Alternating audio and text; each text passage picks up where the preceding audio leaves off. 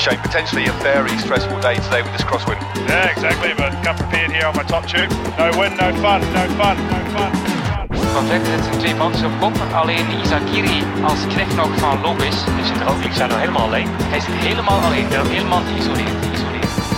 Gilbert wint na een geweldige etappe. En Bennett is geklopt en wordt tweede. Dit is Kop over Kop, de wielerpodcast van Eurosport. Ik vond het schitterend. Ik heb ervan genoten. Buenos dias, dit is El Coche. We zijn weer onderweg na een zinderende etappe die we hebben meegemaakt. Een ware klassieker, een thriller zelfs, op weg naar Guadalajara. En nu rijden we onder de rook van Madrid naar de startplaats waar we dus op donderdag zullen gaan vertrekken. Met Janine Laudy, producer van Eurosport in de bus. Met Steven Heijnen, de cameraman, en Bobby Traxel, die net vertelde dat hij de hele etappe met kippenvel heeft zitten kijken. Het was ook ongelooflijk, hè? Ja. Wat hebben we genoten. Weet je, ik ben een liefhebber van dit soort wedstrijden. Ik ben opgegroeid met waaiers. Ja, en dan kun je van dit soort dingen gewoon echt dubbel en dwars genieten. Als daar dan nog eens een keer bij tactisch steekspel bij komt, zoals we dat hebben gezien bijvoorbeeld bij Movistar. En dat je al ziet dat Valverde daarvan ook van geniet, zeg maar. Dan voor mij is dit misschien wel de mooiste etappe of wedstrijd geweest van het hele jaar. Ja, mocht je dat momentje gemist hebben, het is gedeeld op de Eurosport Nederland Twitter. Van Valverde die even inderdaad in de camera kijkt en van het gaat wel heel hard vandaag. Fantastisch. Ik vond de mooiste opmerking van de dag dat Gilbert zei dat hij 54-11 voor het eerst in zijn 17-jarige profcarrière gewoon te klein was. Ja. 54-11 is te klein. Ja, maar we hoorden eigenlijk voor de... Geesink had een 56, die hadden 56 inderdaad gesteken. 56-11 dus hebben ze gereden. Breek je toch je benen normaal? Ja, maar zeker op deze afstand, die 220 kilometer en dan met een 56 rijden, is echt wel zwaar. En daar kan iedereen, de renners die dat hebben gedaan, kunnen daar morgen toch nog wel eens eventjes bekopen. Maar het ging ook zo hard, dus ja, tegelijkertijd zou kunnen zeggen, het draait even hard rond dan. Zo hard ging het toch ook? We reden meer dan 50 gemiddeld. Ja, maar uiteindelijk dan... kijk, als je een kleiner voorblad hebt, hè, dus bijvoorbeeld die 54 dan moet je het gaan pakken op de omwentelingen. Dus dan moet je net iets meer omwentelingen maken om dezelfde snelheid te kunnen rijden als iemand die op een 56 rijdt. En iemand die op een 56 rijdt, die heeft dus altijd wel power op zijn pedalen. En dat kost toch wel echt wel wat meer kracht vanuit de benen. We zullen het morgen allemaal zien. Wie er gelijk heeft. Zeker, het was hoe dan ook een hele mooie dag. We hebben voor mij ook een heel leuk programma gemaakt na afloop. Iedereen gesproken. Gilbert en Rick van Slijken nog van de mannen van de Koenig Quickstep. Jacobsen, De Cler, noem maar op. En dat was één grote festival van interviews die voorbij kwamen, jongens. Daar aan de finish gesloopt en wel. Heb jij genoten, Steven? Ja, zeker. Iedereen dacht dat de koers al beslist was. Maar dit bewijst me weer dat elke dag anders kan zijn. Dus ik vind het nog spannend. Ik vind het leuk. Ja, het is wat Bobby zei. Maar nog 100 kilometer te gaan. Is Madrid nog ver? Ja, inderdaad. We zijn er. Maar Steven, als jij nou naar deze etappe kijkt, dan heb jij dan niet een idee van Traxel, waar heb je het over? Want ik zie het helemaal niet wat jij ziet. Nou ja, ik moest eerst wel even nadenken met 57-11. Dan, dat zegt je helemaal niet. Dat zegt me niet zoveel, nee. Nee, maar ook met waaiers, hè, want dat is dus echt het grote probleem in de wielersport. Hè, het uitleggen van hoe een waaier werkt. Ik kan me voorstellen dat je vandaag termen hebt gehoord, want je luistert natuurlijk ook mee wat we allemaal zeggen, waarvan je denkt van het zal allemaal wel. Ja, maar de waaier kwam me bekend voor. De chasse patat en de vals plat, de termen die ken ik wel. Maar hoe het nou precies allemaal zit, dat moet ik me wel in gaan verdiepen of gewoon heel goed luisteren en denken van dat zal het zijn. Blijven luisteren naar de podcast van Eurosport, denk ik. Dat is alvast tip 1 inderdaad. En goed dat je hier vandaag mee hebt kunnen genieten van een ongelofelijke mooie rit. Dus die gewonnen werd, laten we daarmee beginnen, door de koning van de klassiekers, van de eendagswedstrijden. De ploeg natuurlijk heeft hij mee, maar wat maakt dit waanzinnig knap af weer, Philippe Gilbert. Ja, weet je, ik ben natuurlijk opgegroeid met Gilbert. Hè. We komen ongeveer, hij is een jaartje ouder dan ik. Dus we hebben altijd bij de junioren en nieuwelingen hebben we samen gereden. Ook als beroepsrenners kwamen we elkaar natuurlijk vaak tegen. Ja, dat is gewoon een hele aardige jongen om daar, gewoon een aardige kerel om daar in ieder geval mee te beginnen. En daarnaast gewoon een fantastische wielrenner. Ik vind ook echt... Ik heb er echt heel veel respect voor dat hij eigenlijk zijn vertrouwde plekje bij bijvoorbeeld BMC verliet om zijn grote droom na te jagen. Hè? Het winnen van de Ronde van Vlaanderen, het winnen van Parijs-Roubaix. En dat kon maar in 1 ploeg. En dat was bij de Koning Quickstep, dat was bij Patrick Lefevere. Ja, en op de manier hoe hij eigenlijk altijd gekoerst heeft. Hè. Het is wat weggeraakt, ook door de keuze om voor andere doelen te gaan als wielrenner. Hè, dus eigenlijk de Waalse wedstrijden laten vallen om de Vlaamse wedstrijden daarvoor in te ruilen. Hebben we misschien wat minder gezien als dat we hem nu weer zien koersen zoals hij nu koerst in de Vuelta. Maar ja, wat kunnen we toch genieten van coureurs die gewoon koersen. Ja, en dat kan die ploeg natuurlijk bij uitstek. 7 van de 8 man, alleen Richese, mee in de ontsnapping. Van Slijker zijn de afloop nog even. We kwamen pas halverwege de koers erachter dat Richese niet mee zat. Waarvan uitgaan dus dat iedereen gewoon mee zit in een ontsnapping. Ja, dat is toch ongekend. Ja, weet je, natuurlijk. Ik bedoel het leuk, hè, maar die krijgt vanavond bij het eten echt nog wel wat te horen. Hoor. Dat is echt het lulletje van de avond vanavond. Max, was je? Ja. Wat was je aan het doen? Ja, precies, jongen. Zat je nog te slapen? Heb je slecht geslapen vannacht? Weet je wel, dat zijn gewoon dingen die dan gewoon gaan gebeuren. En dat is wel... dat is wel mooi eigenlijk. Dat is wel leuk. En ik weet exact hoe dat het daar nu in die ploeg zo meteen aan toe gaat. Als je bijvoorbeeld Fabio Jacobsen ook ziet, met gewoon een big smile op zijn gezicht. Die jongens vinden waaierrijden gewoon leuk. Dat is gewoon eigenlijk een soort gevoel alsof je weer nieuweling of junior bent. Die 14, 15, 16, 17-jarige jongen die dan in de polder aan het koersen was met zijn leeftijdsgenootjes. En gewoon van start tot finish aan het rammen. Dan dat kan ik alleen maar romantiseren, zeg maar. En dat doen ze binnen die ploeg zeker. Ja, Jacobsen zat dus mee. Bennett zat ook mee. De sprinters zaten wel goed mee meteen. Jacobsen ging er, ik denk, op 3/4 koers vanaf. Toen het even opging. Dan moeten ze ook wel even een ander plannetje gaan trekken. Want ik kan me voorstellen, als Jacobsen mee was kunnen gaan, dan was dat het plan A geweest. Ja, wij stonden nog eventjes met Rick van Slijken te praten na de wedstrijd en na de uitzending op social media. En toen zei hij ook van eigenlijk was Richese de aangewezen man om vandaag de sprint te doen. Jacobsen had aangegeven... Dat is helemaal gek dat hij niet mee is, toch? Ja, nee, maar sprinten natuurlijk. Hè. Dus natuurlijk had hij mee moeten zijn, zo simpel is het. Maar Jacobsen was eigenlijk... die had ook aangegeven van weet je, het is misschien te lastig. En vermoeid, de 17e etappe alweer. En hij zei ook tegen mij van weet je, Jacobsen moet gewoon deze ronde uitdoen. Als hij zondag in Madrid is, dan heeft hij gewoon een hele grote stap gemaakt in zijn carrière. En gaan we volgend jaar een nog veel betere Fabio Jacobsen zien dan dat hij nu al is, zeg maar. Ja. Dat is gewoon zijn ontwikkeling. Hij was de jongste renner in de kopgroep. Jongste renner in de kopgroep kun je nagaan. Dat is 22, denk ik, hè? 23, ja. 23 geworden in deze Vuelta. Dus Stybar ging aan. En Gilbert zei na afloop nog, en dat kun je terugvinden op eurosport.nl, dat hij het zo graag aan Stibi had gegund ook. Hij zegt, hij ging op het juiste moment. Het was fantastisch geweest, had hij het afgemaakt. Dat moet je ook maar elkaar gunnen in die ploeg, hè? Ja, binnen die ploeg zit het gewoon goed. Hè. Het is echt een vriendenploeg, zoals het eigenlijk een klein beetje wordt gesteld. Natuurlijk zijn het allemaal toppers en winnen ze liever gewoon zelf dan dat een andere ploegmaat wint.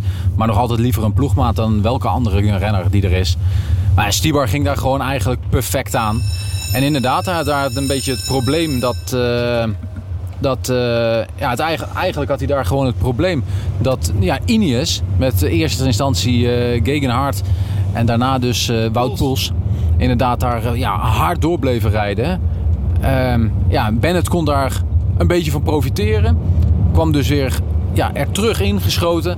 Alleen was Gilbert daar nog. En die maakte het op toch echt wel een indrukwekkende wijze af. Ja, en zo hebben de klassieker koningen van het wielrennen, de mannen van de Koning Quickstep, het vandaag opnieuw afgemaakt. Tweede etappezege dus voor Gilbert. En ook nog eens een klassementsprong voor James Knox. Dat was het doel vandaag en dat maken ze ook nog daadwerkelijk waar. Laten we eens gaan naar het andere hele grote verhaal toch van vandaag. Het verhaal van 41 rennertjes die er vandoor gaan. En niemand van de geel-zwarte Armada die doorheeft dat Quintana mee zit. En dat Kelderman mee zit.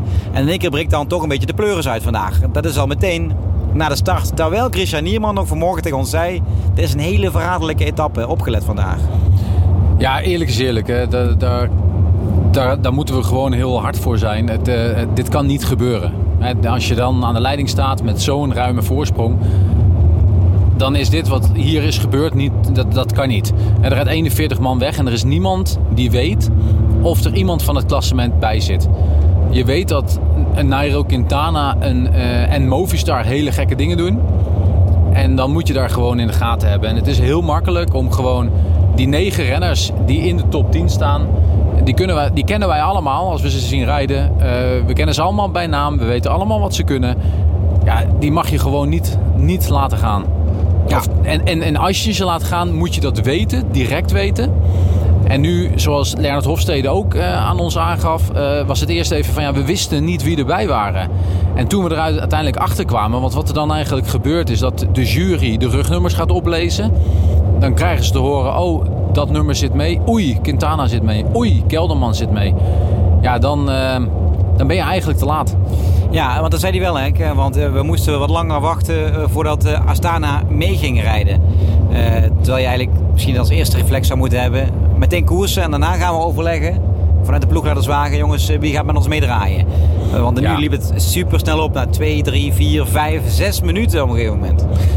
Ja, kijk, het begon eigenlijk al voor de start. Hè, wat we ook al hadden besproken in de live-uitzending. Voor de start stonden toch een hoop renners van Jumbo-Visma achteraan in het peloton. Je weet het, ze hebben allemaal een 56 gestoken omdat het een winderige etappe is. Wind in de rug is een gevaarlijke wind. Dat je weet dat je weg kan rijden en dat je het ook vol kunt houden. 220 kilometer in één richting. Je gaat geen bochtje om wanneer het een keer wind tegen is, waardoor het stil kan vallen.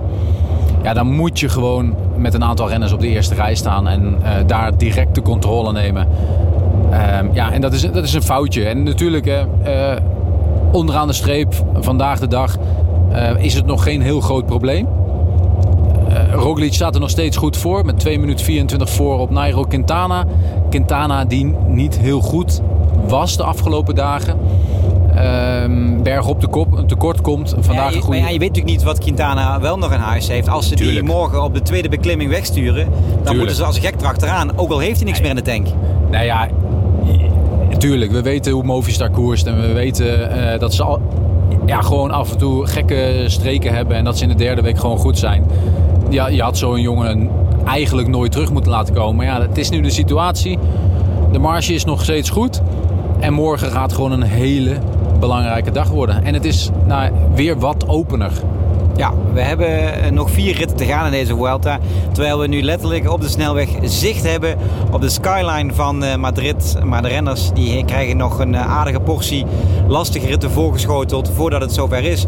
Vandaag is eens te meer bewezen dat het nog niet gedaan is in deze Vuelta. En dat Roglic iedere dag moet opletten. Wat als hij, toen hij alleen reed, lek was gereden, dan had hij echt een heel dik vet probleem gehad. Dan was het voorbij geweest. Dan was het... En hoe leg je dat uit daarna? Dan was het gewoon voorbij geweest. Dat is zo'n situatie. Dat is ook wel waarom Movistar die actie deed. Zo'n beetje op 50 kilometer van de meet. Op hetzelfde plekje waar Fabio Jacobsen moest los uit de kopgroep. Daar eventjes die versnelling om eigenlijk de hele ploeg kapot te rijden.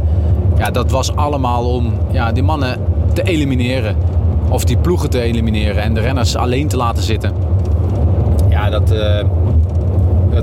daar komen ze heel erg goed weg. Ze hebben met zwetende handjes... het hele management heeft met zwetende handjes naar de televisie te kijken... en de ploegleiders met zwetende handjes in de auto gezeten. Ja, dat is zeker. Maakt de sport ook wel weer mooi. Het blijft onvoorspelbaar. Je kunt van tevoren waarschuwen dat het mis kan gaan. En als het misgaat, dan kun je achteraf hooguit in je handjes knijpen...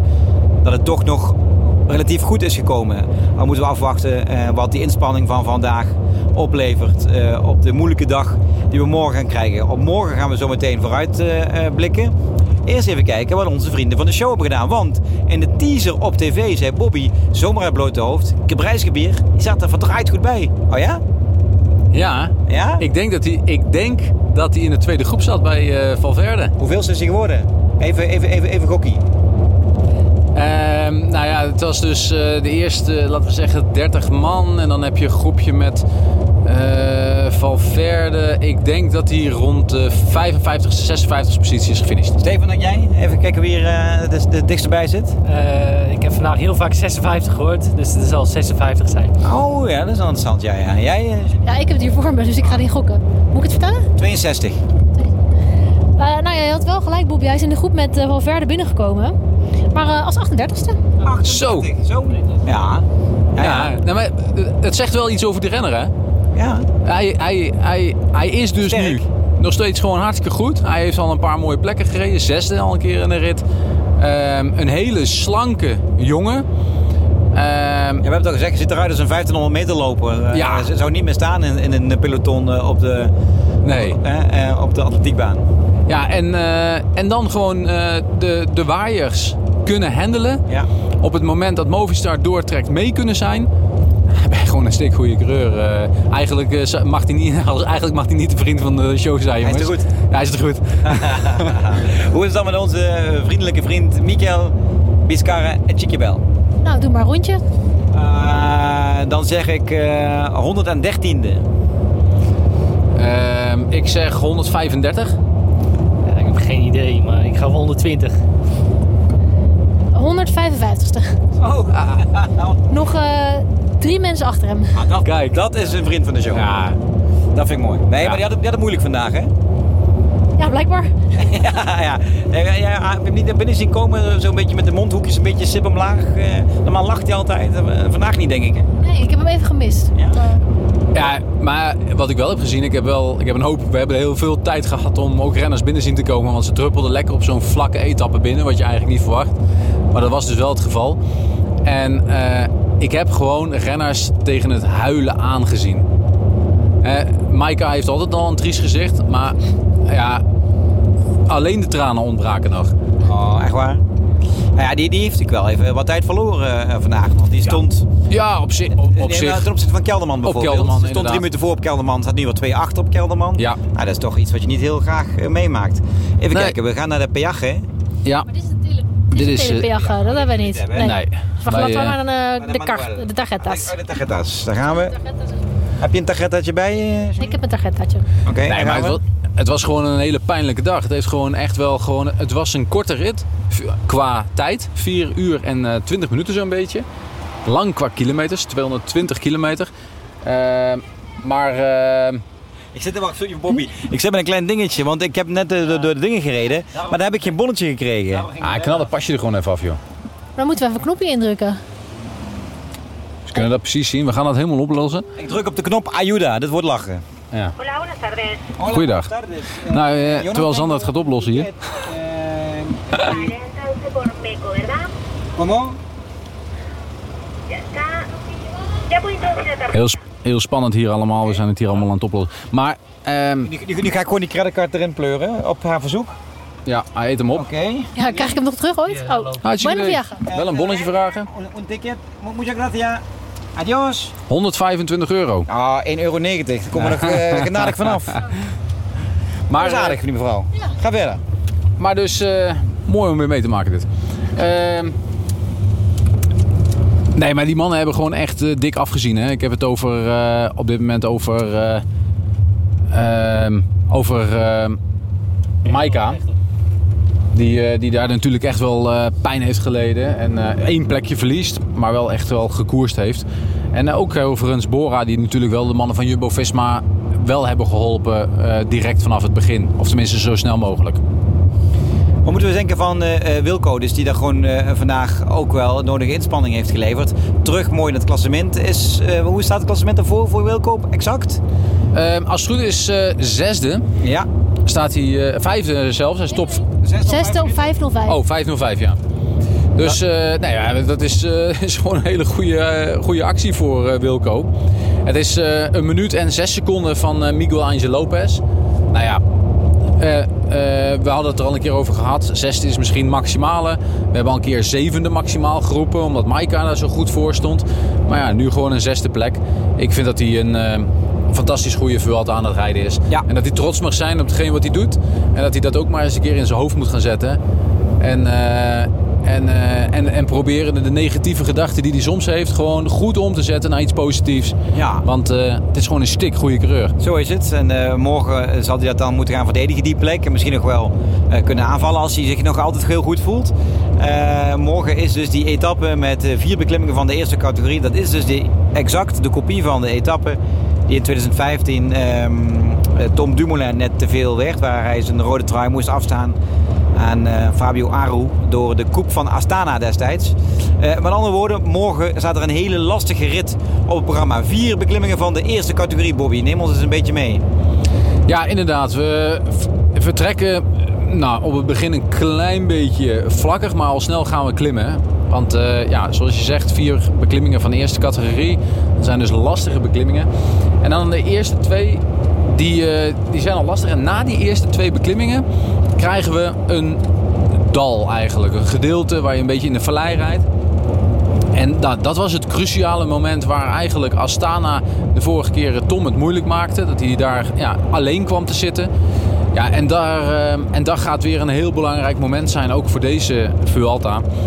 Dus ik ben benieuwd. Iedereen is natuurlijk wel gewaarschuwd. Iedereen weet ook dat Movistar gaat koersen. Dat Astana nog gaat koersen om die witte trui van Pogačar af te pakken met Miguel Angel Lopez. Er gaat morgen gewoon weer gekoerst worden. Het is niet berg op aankomst. Na die laatste beklimming een afdaling en dan de finish. Dus ja, alle ingrediënten zijn er om gewoon wel een hele mooie koers te maken en verschillen te brengen. Ja, en als we merken hoe deze auto al op en neer geslingerd wordt door de harde wind, dat gaan we morgen dus, als de weersomstandigheden niet veranderen, ook krijgen. Dat maakt het nog eens keer extra interessant, de etappe. Dus deze finale van de Vuelta is ongelooflijk boeiend. Is vandaag maar weer eens gebleken met de etappenzege van Philippe Gilbert. Hebben we nog nabranders? Nog zaken die we moeten benoemen, Bobby? Waar we willen afsluiten, deze podcast? Wat is er? Ja, dat het in het algemeen gewoon een hele fantastische wedstrijd is geweest vandaag. Nou ja, dat hoeven we niet nog 100.000 keer te gaan vertellen. Eigenlijk niks. Niet echt iets speciaals verder. We hebben eigenlijk volgens mij alles tactisch besproken wat er vandaag is gebeurd. Het goede nieuws is vooral dat waar mensen zeggen, wat jammer dat we niet van begin tot eind de etappe hebben kunnen kijken. Nou, dat is soms zo, omdat de Spaanse regie dat dan niet produceert. Maar het mooie nieuws is dat de etappe waar we het over hebben van, als je nu luistert vandaag, de etappe van 4 beklimmingen van eerste categorie van start tot finish. Live te zien op Eurosport vanaf 1:05 met Karsten en Jeroen. En daarna zullen Bobby en ik je weer bijpraten na afloop van de etappe met de analyses en de hoogtepunten. En deze hele boeiende finale van de Vuelta. Alle interviews kun je ook terugvinden op eurosport.nl. En blijf ons volgen ook op social media. Voor nu, leuk dat je luisterde weer. En veel plezier vanmiddag dus met die hele interessante etappe in de bergen.